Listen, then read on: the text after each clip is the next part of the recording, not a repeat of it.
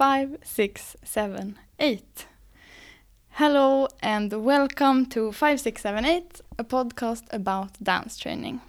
My name is Rebecca Berstold and today I'm here with Malin Astner. Welcome. Thank you.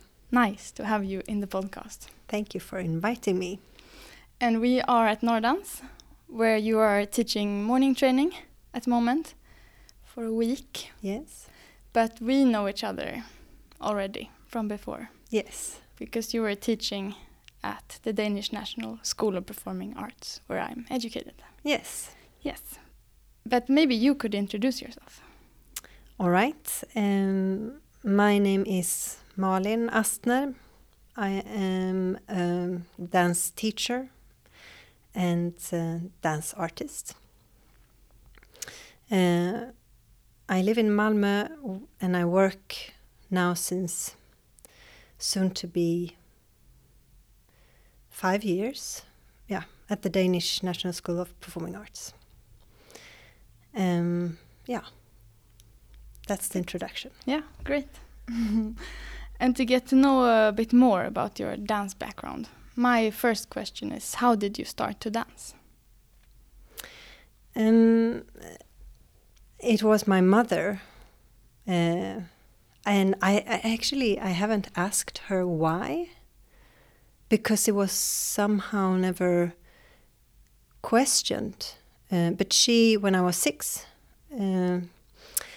or maybe it was actually, now that I am thinking about it, it was probably the idea of neighbors, a friend of mine, a neighbor of mine, her mother, her idea to put us, the 2 little 6-year-old girls, in this ballet school or private school ballet class once a week. And and I remember now when I tell you. So that's where it started, and I think Sofia, who was the name of my friend, she stopped maybe after the first year, and I have continued ever since.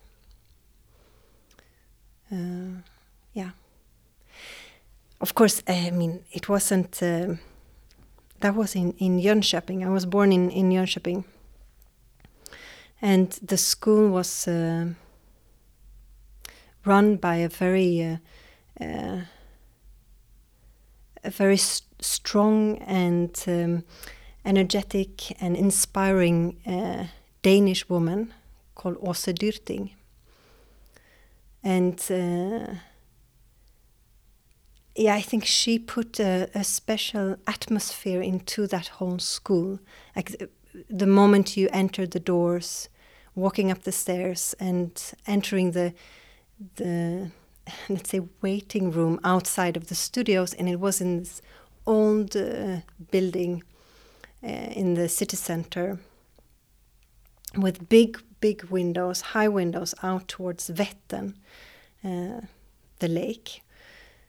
And I remember standing there by the bar and having that view and already thinking that I was a very lucky person. And that place became my second home very fast. I just I almost immediately wanted more, and you couldn't have so much more because in those private schools and like hobby dance. Yeah. You have one class for the age between blah blah blah in the level of blah blah blah.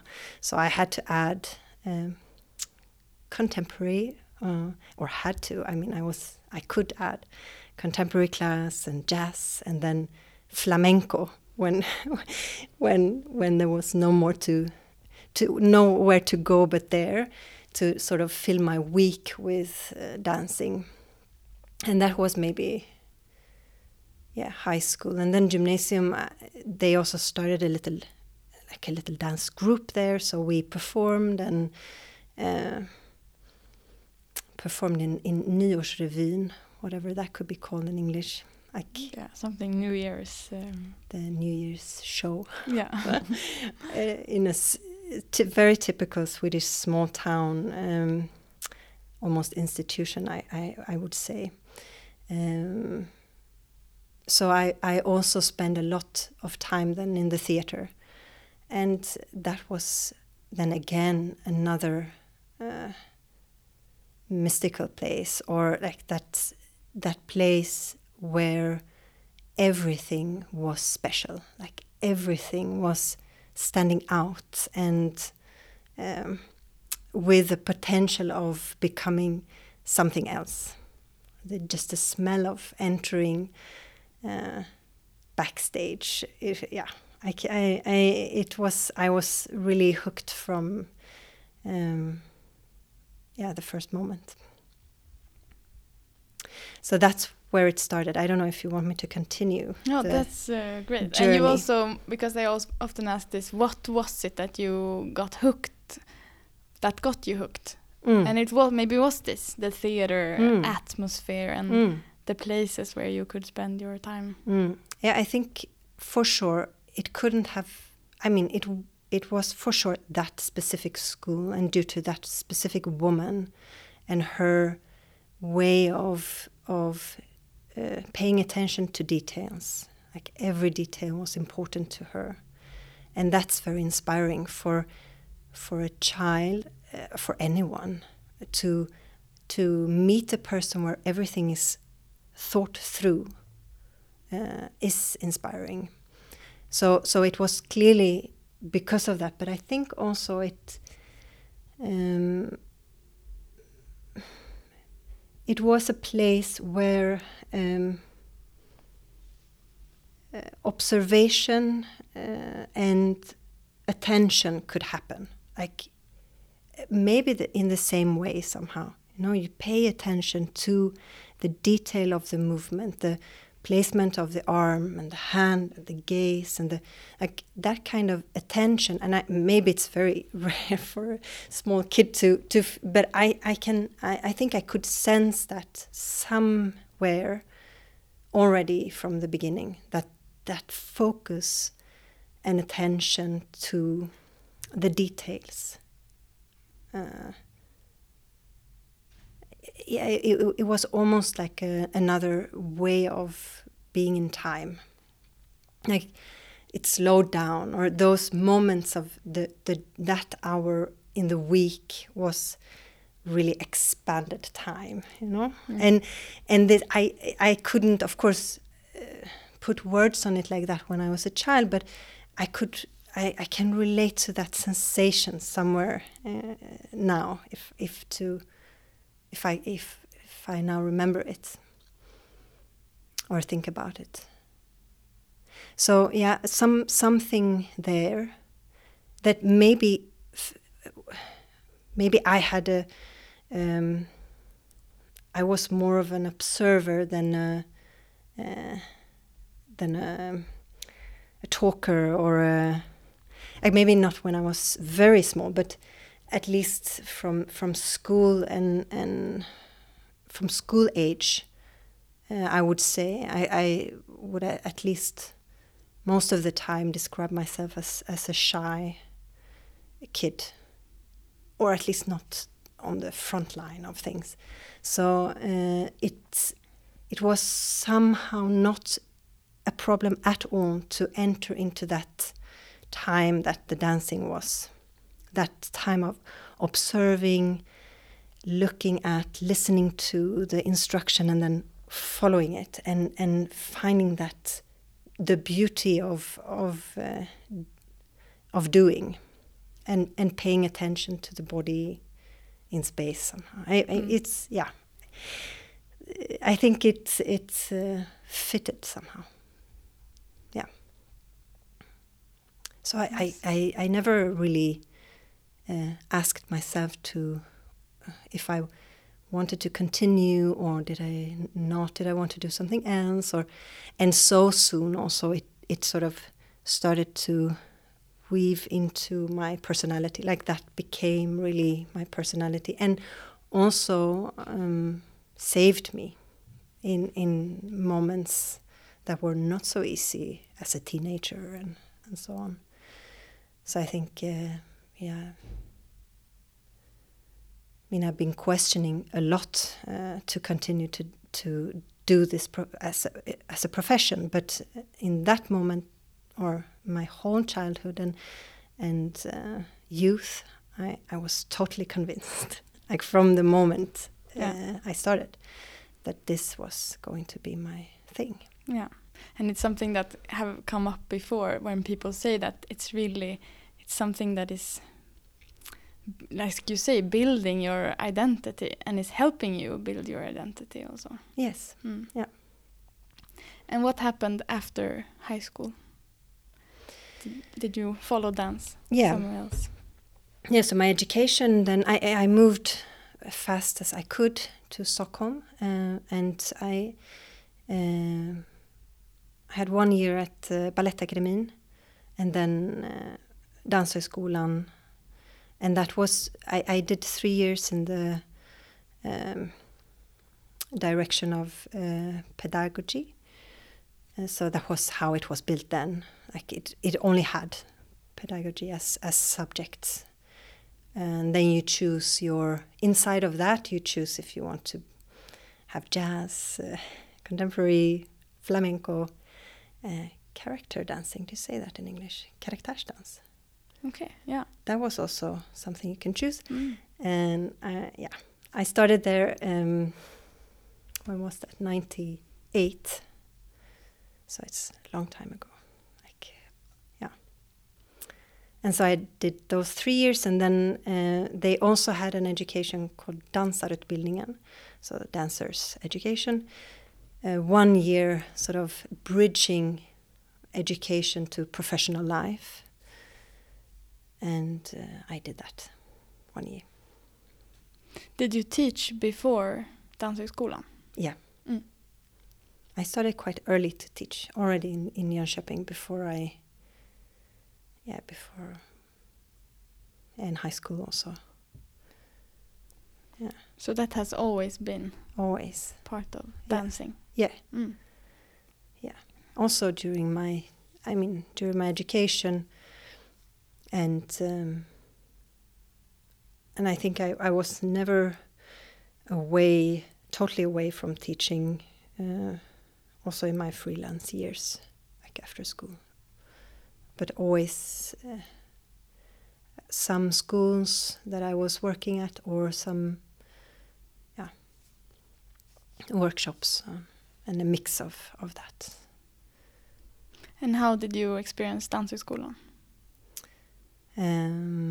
As a student, I was very angry.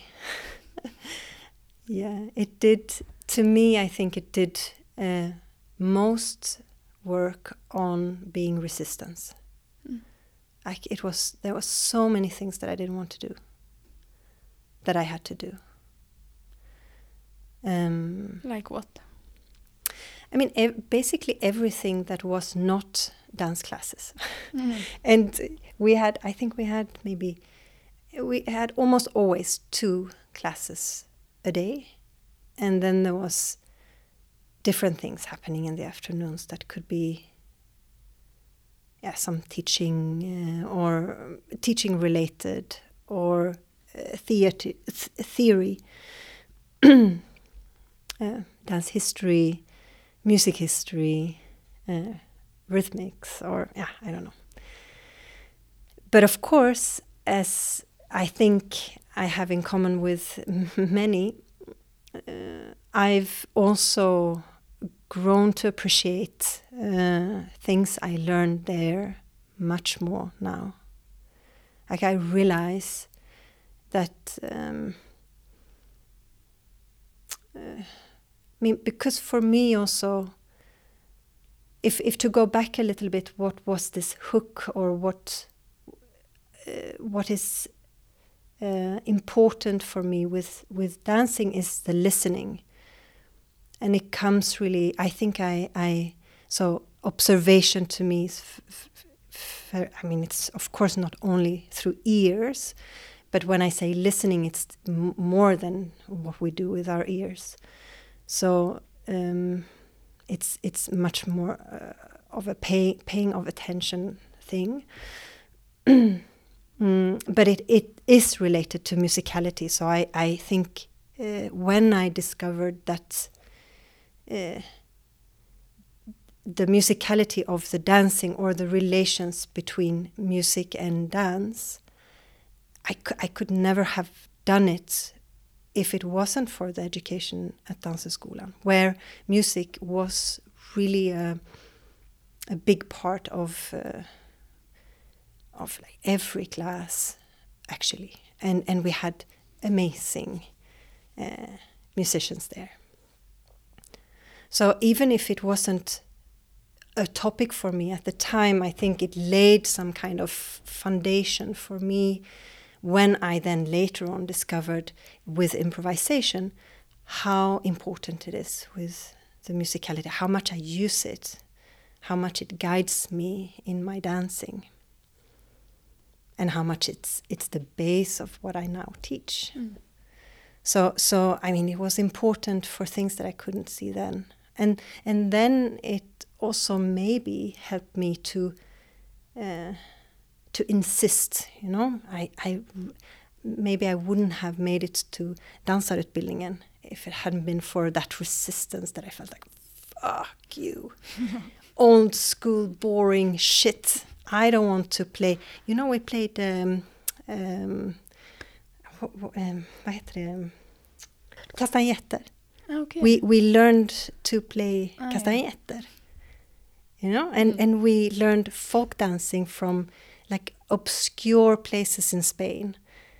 And I mean, that is pretty, I mean, now I would love to do that education now, because it's like it's like a culturally, it's a journey.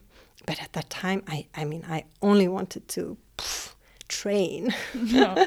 And then I had to do kastanjetter for like 2 weeks. I mean, you get frustrated, but that frustration, I think I also used as a power. Yeah. And I almost feel like I barely know anyone that didn't go through that at some point in their education. Yeah. That it's almost, no matter what you do, you go through that. I'm like, oh, no. Yeah. And I mean, I think about that now also, of course, when being on the other side, let's say, where is that resistance in our education now? And somehow you don't want to admit that there could be resistance, because what we do, of course, is great. and I think, I believe that what we do is, most of the time at least, super great. But yes, and the education is somehow needs to also put those frames. And I think, I think that's an important part of the role of the education, to help put resistance to the students, so they know where to go. Yeah. We are not the ones to tell them where to go. I mean, they are the ones to find that way, and we can only suggest, pay some resistance, maybe. Yeah, and you find yourself in many ways, but also through that resistance, by a teacher and education that is giving some clarity, then you can bounce against that. Yeah. So that's, I think, the educational part. I graduated 2002. So, yeah. Since then, I've worked with this.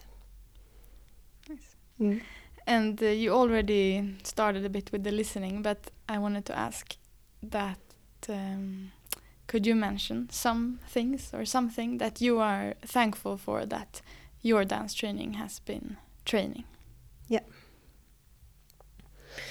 Yeah, that's So the musicality for sure is in the center of that. And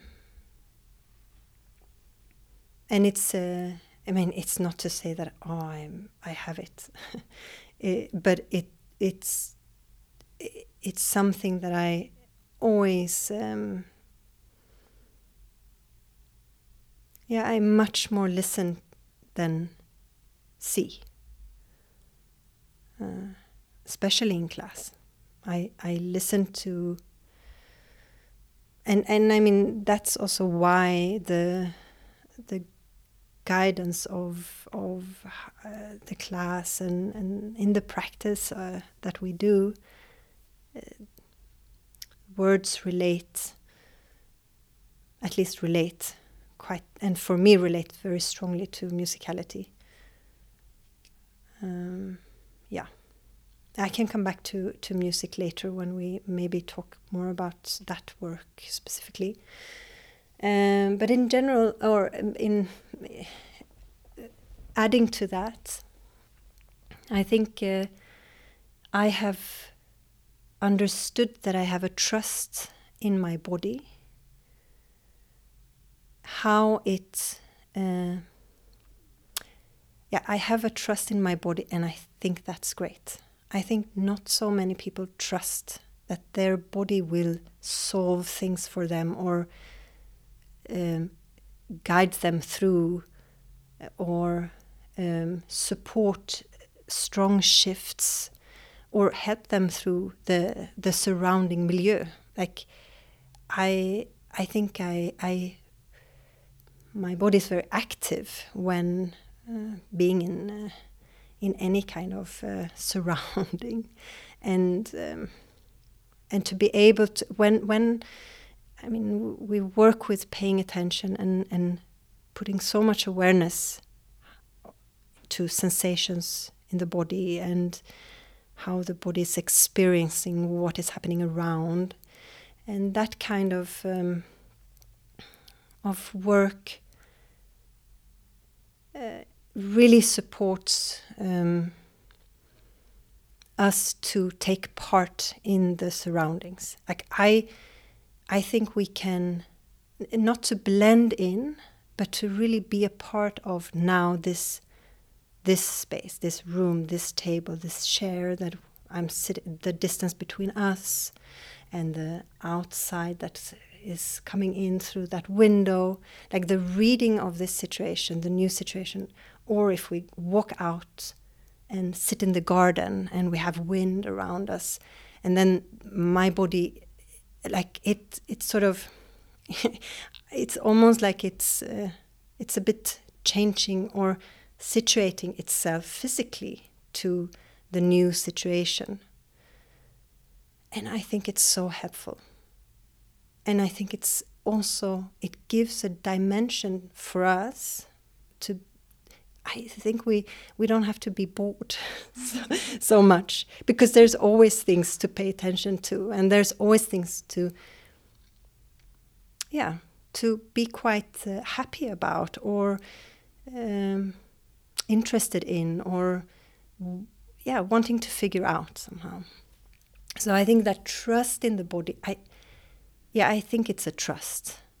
It's like it's not a companion because it's me, but it's a trust that I listen to it a lot, and so it affects my choices in both in everyday life and in work life, let's say.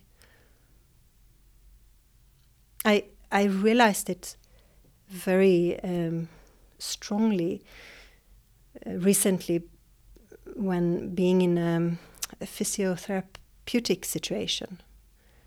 So I've been going to this friend of mine who is a physiotherapist in a specific practice that works on the meridians a lot, pressure and shaking, and it's quite physical. And then in one session I get a spasm, like my body cramps. Not a spasm because it's not moving, but it's a cramp. So my hands goes like towards my arms, and then my mouth also sort of cramps. And it was something it never happened to me in any situation before.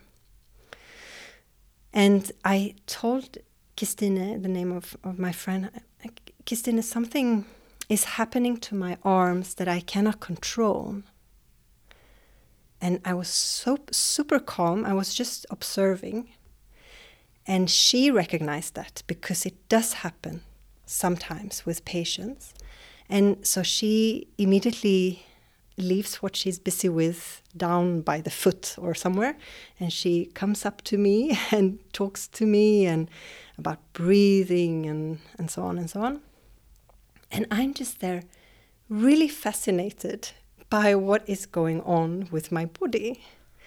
And afterwards she says, it was really an experience also for me, because last time it happened, that patient, she started to hyperventilate and she was really panic attack because she couldn't recognize what was happening in her body.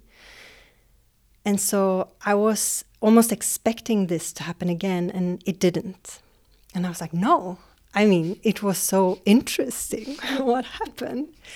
And so then that made me realize, wow, so that's the trust. You know, it's like I trust my body to deal with it, with things that comes to it. And I think it can take, maybe I'm over estimating the greatness of it. I mean, of course it's getting old and blah, blah, blah. But yeah, I trust it to take me through events that happens. And it allows me to experience those events through my physicality, which sort of enlarges the experience to me. Yeah. That I would say. Mm. Beautiful. Okay, we move on. Yes. Mm. So as we said, you are here teaching class. Yeah.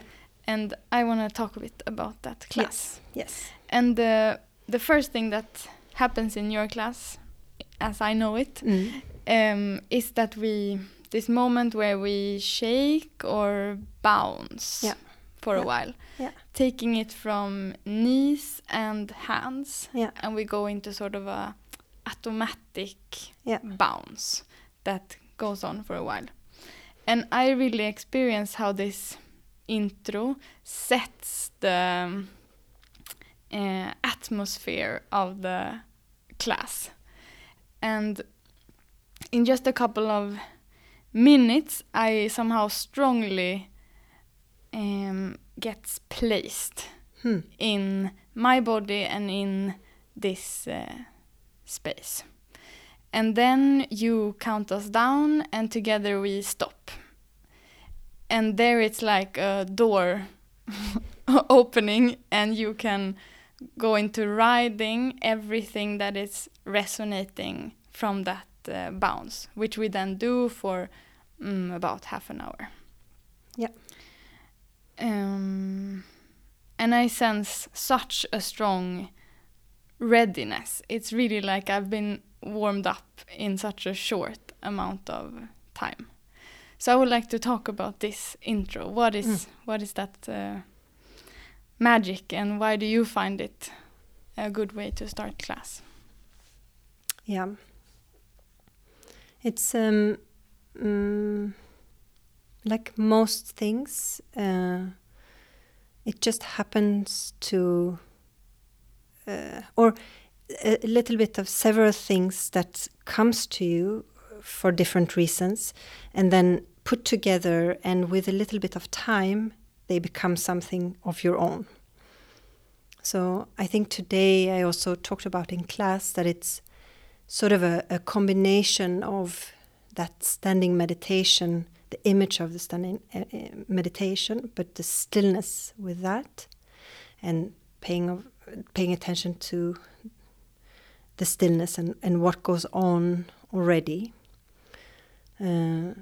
and then combined with a quite intense shaking that didn't at all look like the things we do now. And so it's two things that I didn't do them. It was not in my practice, at least not for long, like for short periods of time. But then I don't know how really it started, but let's say that it's about 7 years ago, something, that I think before walking was very much happening. It can still occur in my class, but the walking warming up thing, it's almost like you can almost use it as a joke for a contemporary class. It's we've all done it so much, and probably also taught many classes starting with walking. So I think what was I looking for? I don't know really what I was looking for with it, but I was just amazed by that sensation that the shakings of the hands brought. Like that sensation on the skin, if you've been shaking the hand for long enough so that the tickling sensation on the skin stays. Because I had also at that time very recently done a workshop with improvisation and with musicians. So musicians taking part as well as dancers. So like a mix situation. And there, Bar Phillips, he's a very famous American double bass player. He said, there is this buzz. And the buzz is what's filling this space. And when he said that, I was like, that's true. This is what I am experiencing. And it was really, to me, that when doing the shakings and having that in mind, it was like the embodiment of that buzz. So it connected to then the resonance that I also find very important, because resonance also being connected to music in a way, like or you could connect it to music if you wish, but it's also something that needs space. So that's where time and space sort of meets. So therefore resonance is very important. And so there is the buzz, but it's also actually resonance from the vibrations that we just did. So to me it was like, it's a simple exercise that connects the foundations of the practice. So I think it was like those three things sort of happening more or less, not exactly at the same time, but they could come together. And I was just so bored and tired of walking to begin and start a class. So I think that's where it came from. It looked a bit different in the beginning, like we were always standing in a circle, and it was a little bit more ritual over the whole thing. And I also, because I'm a bit bored of it myself, but I cannot really get away from it, because it's so, it's what makes sense with everything else that comes after it. Everything can be connected back to that moment. And if it works so well for you, I'm so happy to hear that it does, because I don't think it's like that for everyone. I think it can become that for everyone. but not necessarily so, at least not immediately. Because it works on imagination as well as on the body. So it sort of, it needs us to translate the sensations that we have into an expanded sort of idea. And then we can use that idea very practically in the doing. But I think we need to allow for that imagination to be part of it. And I think it also, I mean, that's where spontaneity comes into play, and the work afterwards that is on improvisation. So if you have that imagination that you like to play out, then you also can use the more strict frame of the shakings in the beginning to as that opening, you know, to almost charge the body, and then allow it to exit and into a more open form later on. So I think if the continuation is something that you, I don't know, like to do, are good at doing, or then also maybe the shaking works for it. I hope. I mean, and I'm happy to hear for an example that it does. Yeah, it's because together with this podcast and like my new interest in dance training, I'm also trying to construct a class. Yeah. And in that class we start with running. And we just run in a circle and then we stop. And it has a similar effect. And we talk about in class how, of course, so much movement is going on in the body all the time. But there it becomes so strong, the resonance, that there is already so much happening that you can ride or follow, or there's already so much. Yeah, and it's, I mean, it's very similar. Yeah. Yeah. Yeah. To start from something. Yeah. Yeah. So moving on into the class, yes, I had Björn Säfsten as a guest in the podcast, and we talked about this, what we could consider as material, and that different works, different class, different practices have different things that it considers being the material. So in this class, moving on from this shaking, what are the focus areas? What are the things that are the material to work with?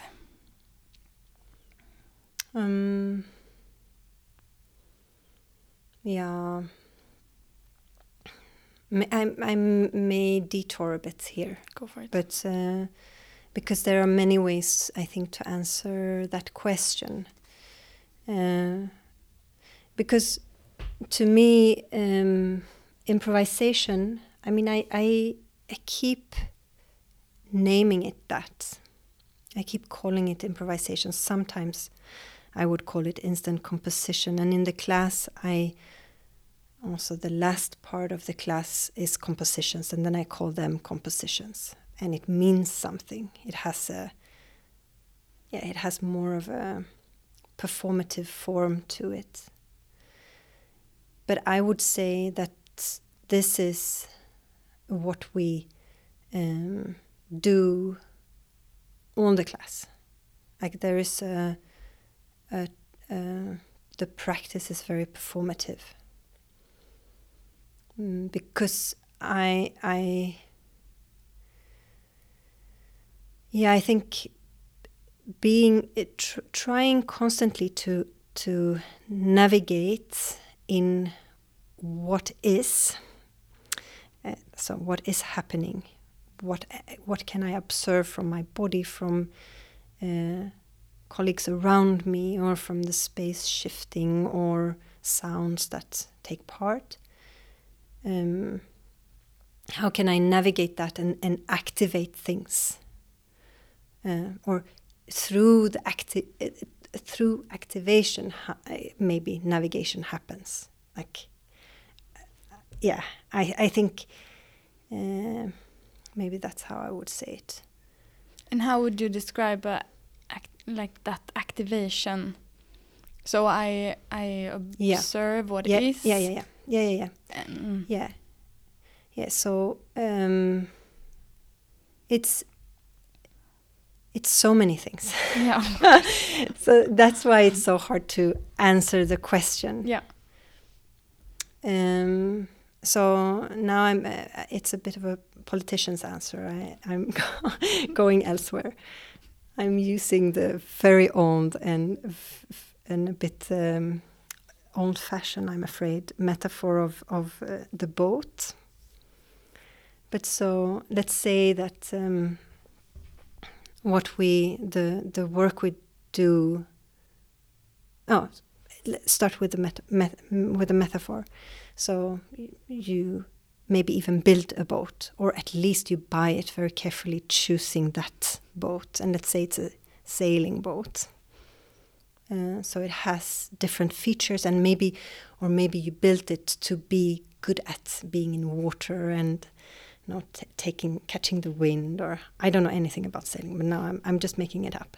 And you put the special color to it, or the special kind of color that is resistant to water or whatever. And you do all of that work, and you yourself also need to know how to pull the ropes and do all of that. So you're very prepared when you go into the water, but you need to go to the water to sail, right? So that's when you start to then navigate through and to work with that material that you have. So it's an activation of that material, let's say. And so, I mean, you can hope for wind. Maybe you don't get any. What do you do? You can hope for wind, and maybe you get a storm. What do you do? Or rain is pouring down, or traffic is, I mean, I don't know so much in the sea, but I could imagine, yeah? So it's to trust the body, to be okay without having full control. So the material we work with is both to be ready for it. So the more experience we have of different situations, the more tools we can sort of pick out very fast, like repeat or stillness, or very simple things, but they need to be fresh. You need to practice to have them there ready for you. The more tools you have, the better you can, the more trust you will also have. You know not only that your body is there for you, your material is there, but you also have those tools because you have the practice. And then you're more looking forward to shifts and changes of weather and conditions, because that's where you can start to play. And then you will, part of it is failing, because that's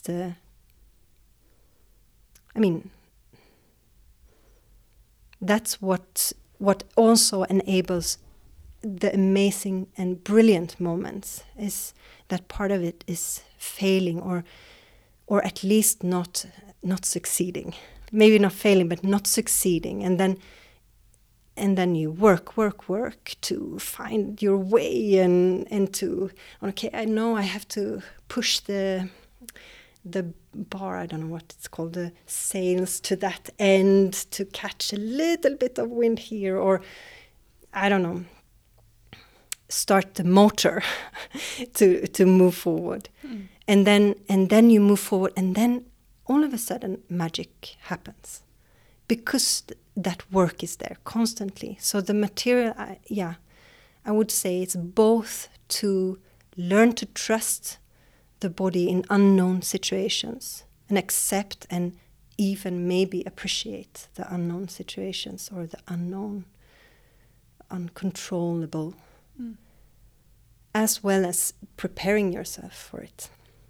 Like, yeah, giving yourself as much potential as possible to actualize. Like, yeah. And then, yeah, so I mean, material is both to open the body to be more detailed, but it's also to, like today, the remake and working with re-novelty instead of always trying and searching for new. You know, it's that's the first thing to understand and realize when working with improvisation. It's really not about that. So then, how to be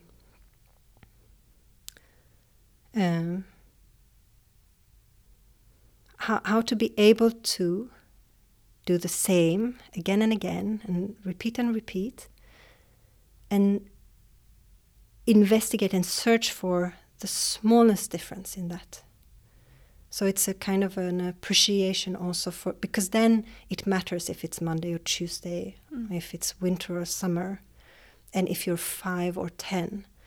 And then you can sort of start to see those things, and not only you and your body, but you can start to connect to the things that actually matters. And to me, that's where the practice is the same as the artistic output, or let's say a potential artistic output when performing. And that's why I say it's performative material, and that's almost the main focus. Because to me, that's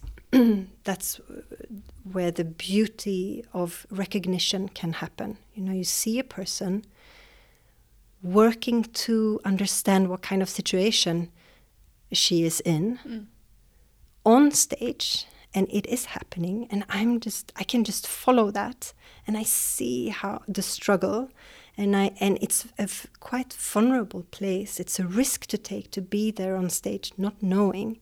And then when it is found or it is happening, it's like, it's just oof, all right, yeah. And you realize that it's a moment that you recognize, and it's amazing. And to me, it's really about recognition of what's human, what's this thing between us, that communication. In the best of worlds, that's my aim. Yeah. But it's not, of course, not always happening. And I would also say that in a very pragmatic way, in the school at least, in the education, I would say that kind of performative practice can be applied in any material, like in any set composition or piece that they will perform. I think to be interested in the moment when you place the movements in the space, and to see how it differs from the last time you did it, that kind of practice, it will. I'm quite convinced that it will make better performers. Because then you're interested in what you're doing, not only interested in doing it right. Yeah, because something that stands out for me, and I don't know if that's because you say it a lot or because I just want to hear it at the moment, but you say this, observe what is. Yeah. And this sense that like I almost feel it like a leaning forwards or a leaning backwards, and I lean forward because I think I will find it. But if I lean back, there it is. Yeah.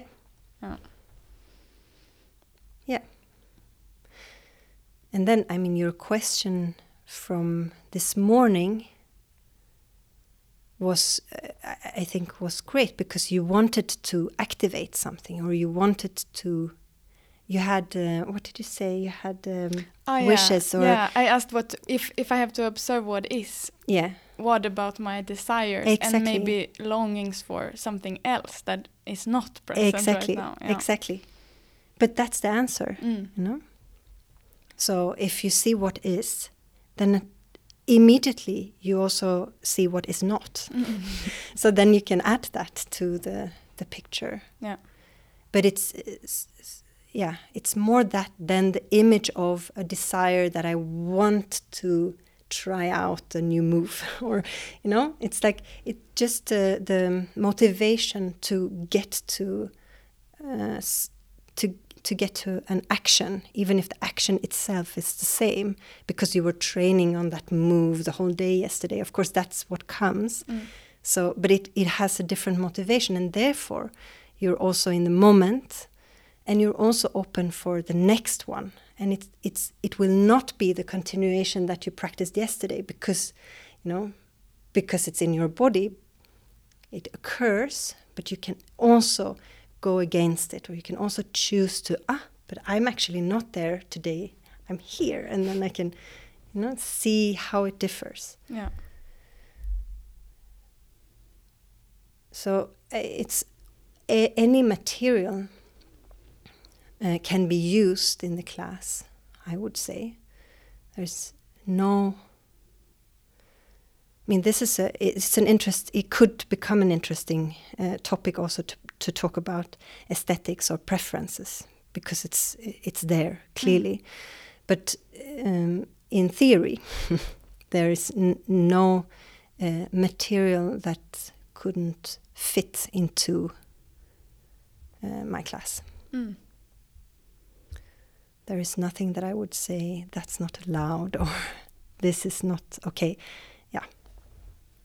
But I also know, just to say something about that with preferences and aesthetics, that I have it, and it will guide, or it will be part of my guiding, even if it's not my aim to do that. I mean, I know I'm colored by preference, and I allow that to be there, because otherwise I couldn't work. No. And but who is not? Yeah, yeah, exactly. Yeah. But it's important to say, I mean, I couldn't claim that it's totally free from that. Yeah. It's improvisation. Well, yes, but it's that kind of improvisation. Yeah. I think sometimes someone was touching in a quite new group. Someone was touching another person pre-corona, so nothing to do with that. But then someone asked me afterwards, like, "Is it actually allowed to touch?" And I think it's because I am. I mean, it's not my favorite. Contact improv is like not my favorite, and I think people just know that, and then think it's not allowed, or it's not taking part of this class. But it could for sure do that, and is needed also quite often.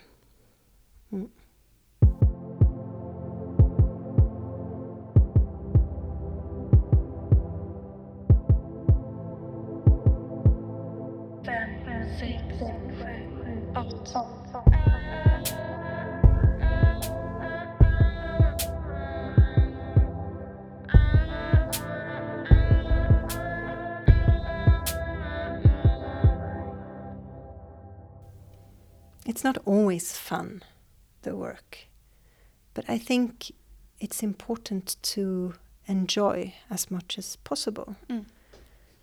And to me, that comes with moving. So if things are too much still and too much moving into, it's not. There is less resonance if you to use the vocabulary. Yeah, less resonance and less. To work with, because it's also practice. It is also practice. So of course I think yesterday I said to you, like, the group no rush, no rush, because there was a lot of energy, Yeah. like really a release of energy. And so, of course, there is a limit where you cannot hear anything anymore, and where it's like too much of. But in general, I would lean more towards movement than towards the slow or more analyzing. Yeah. Well, analyzing, it's wrong because I think we're analyzing so fast when moving. So maybe. But it has connotations, analyzing, like a certain hard zooming in. Yeah, and analyzing in the way putting words to it. Like to me, I think the analyzing that goes on is really with the body. So I could not put words on everything that I experienced. And it wouldn't mean anything really. No, exactly. Yes. I have a last question that I ask everyone. And I often say that it's a bit of a silly question maybe. And I leave the interpretation of the question up to you. But the question is, what is a good dancer?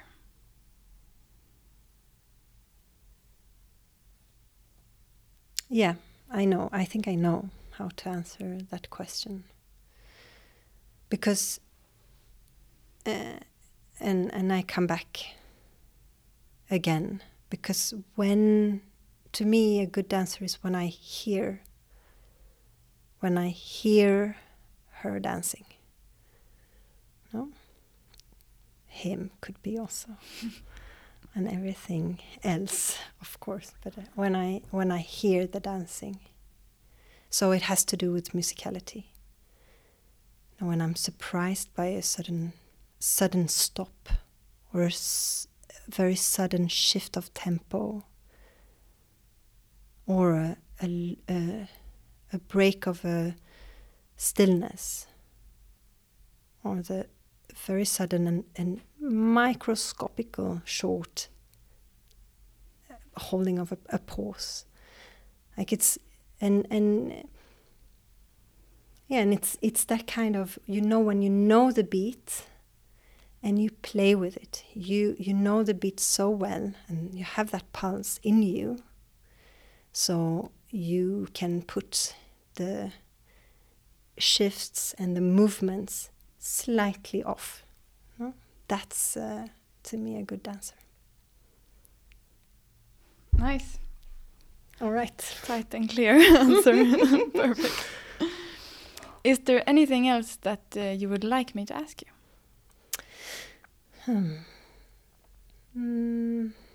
No. Thank you so much. Thank you. And thank you, whoever is listening. Bye-bye.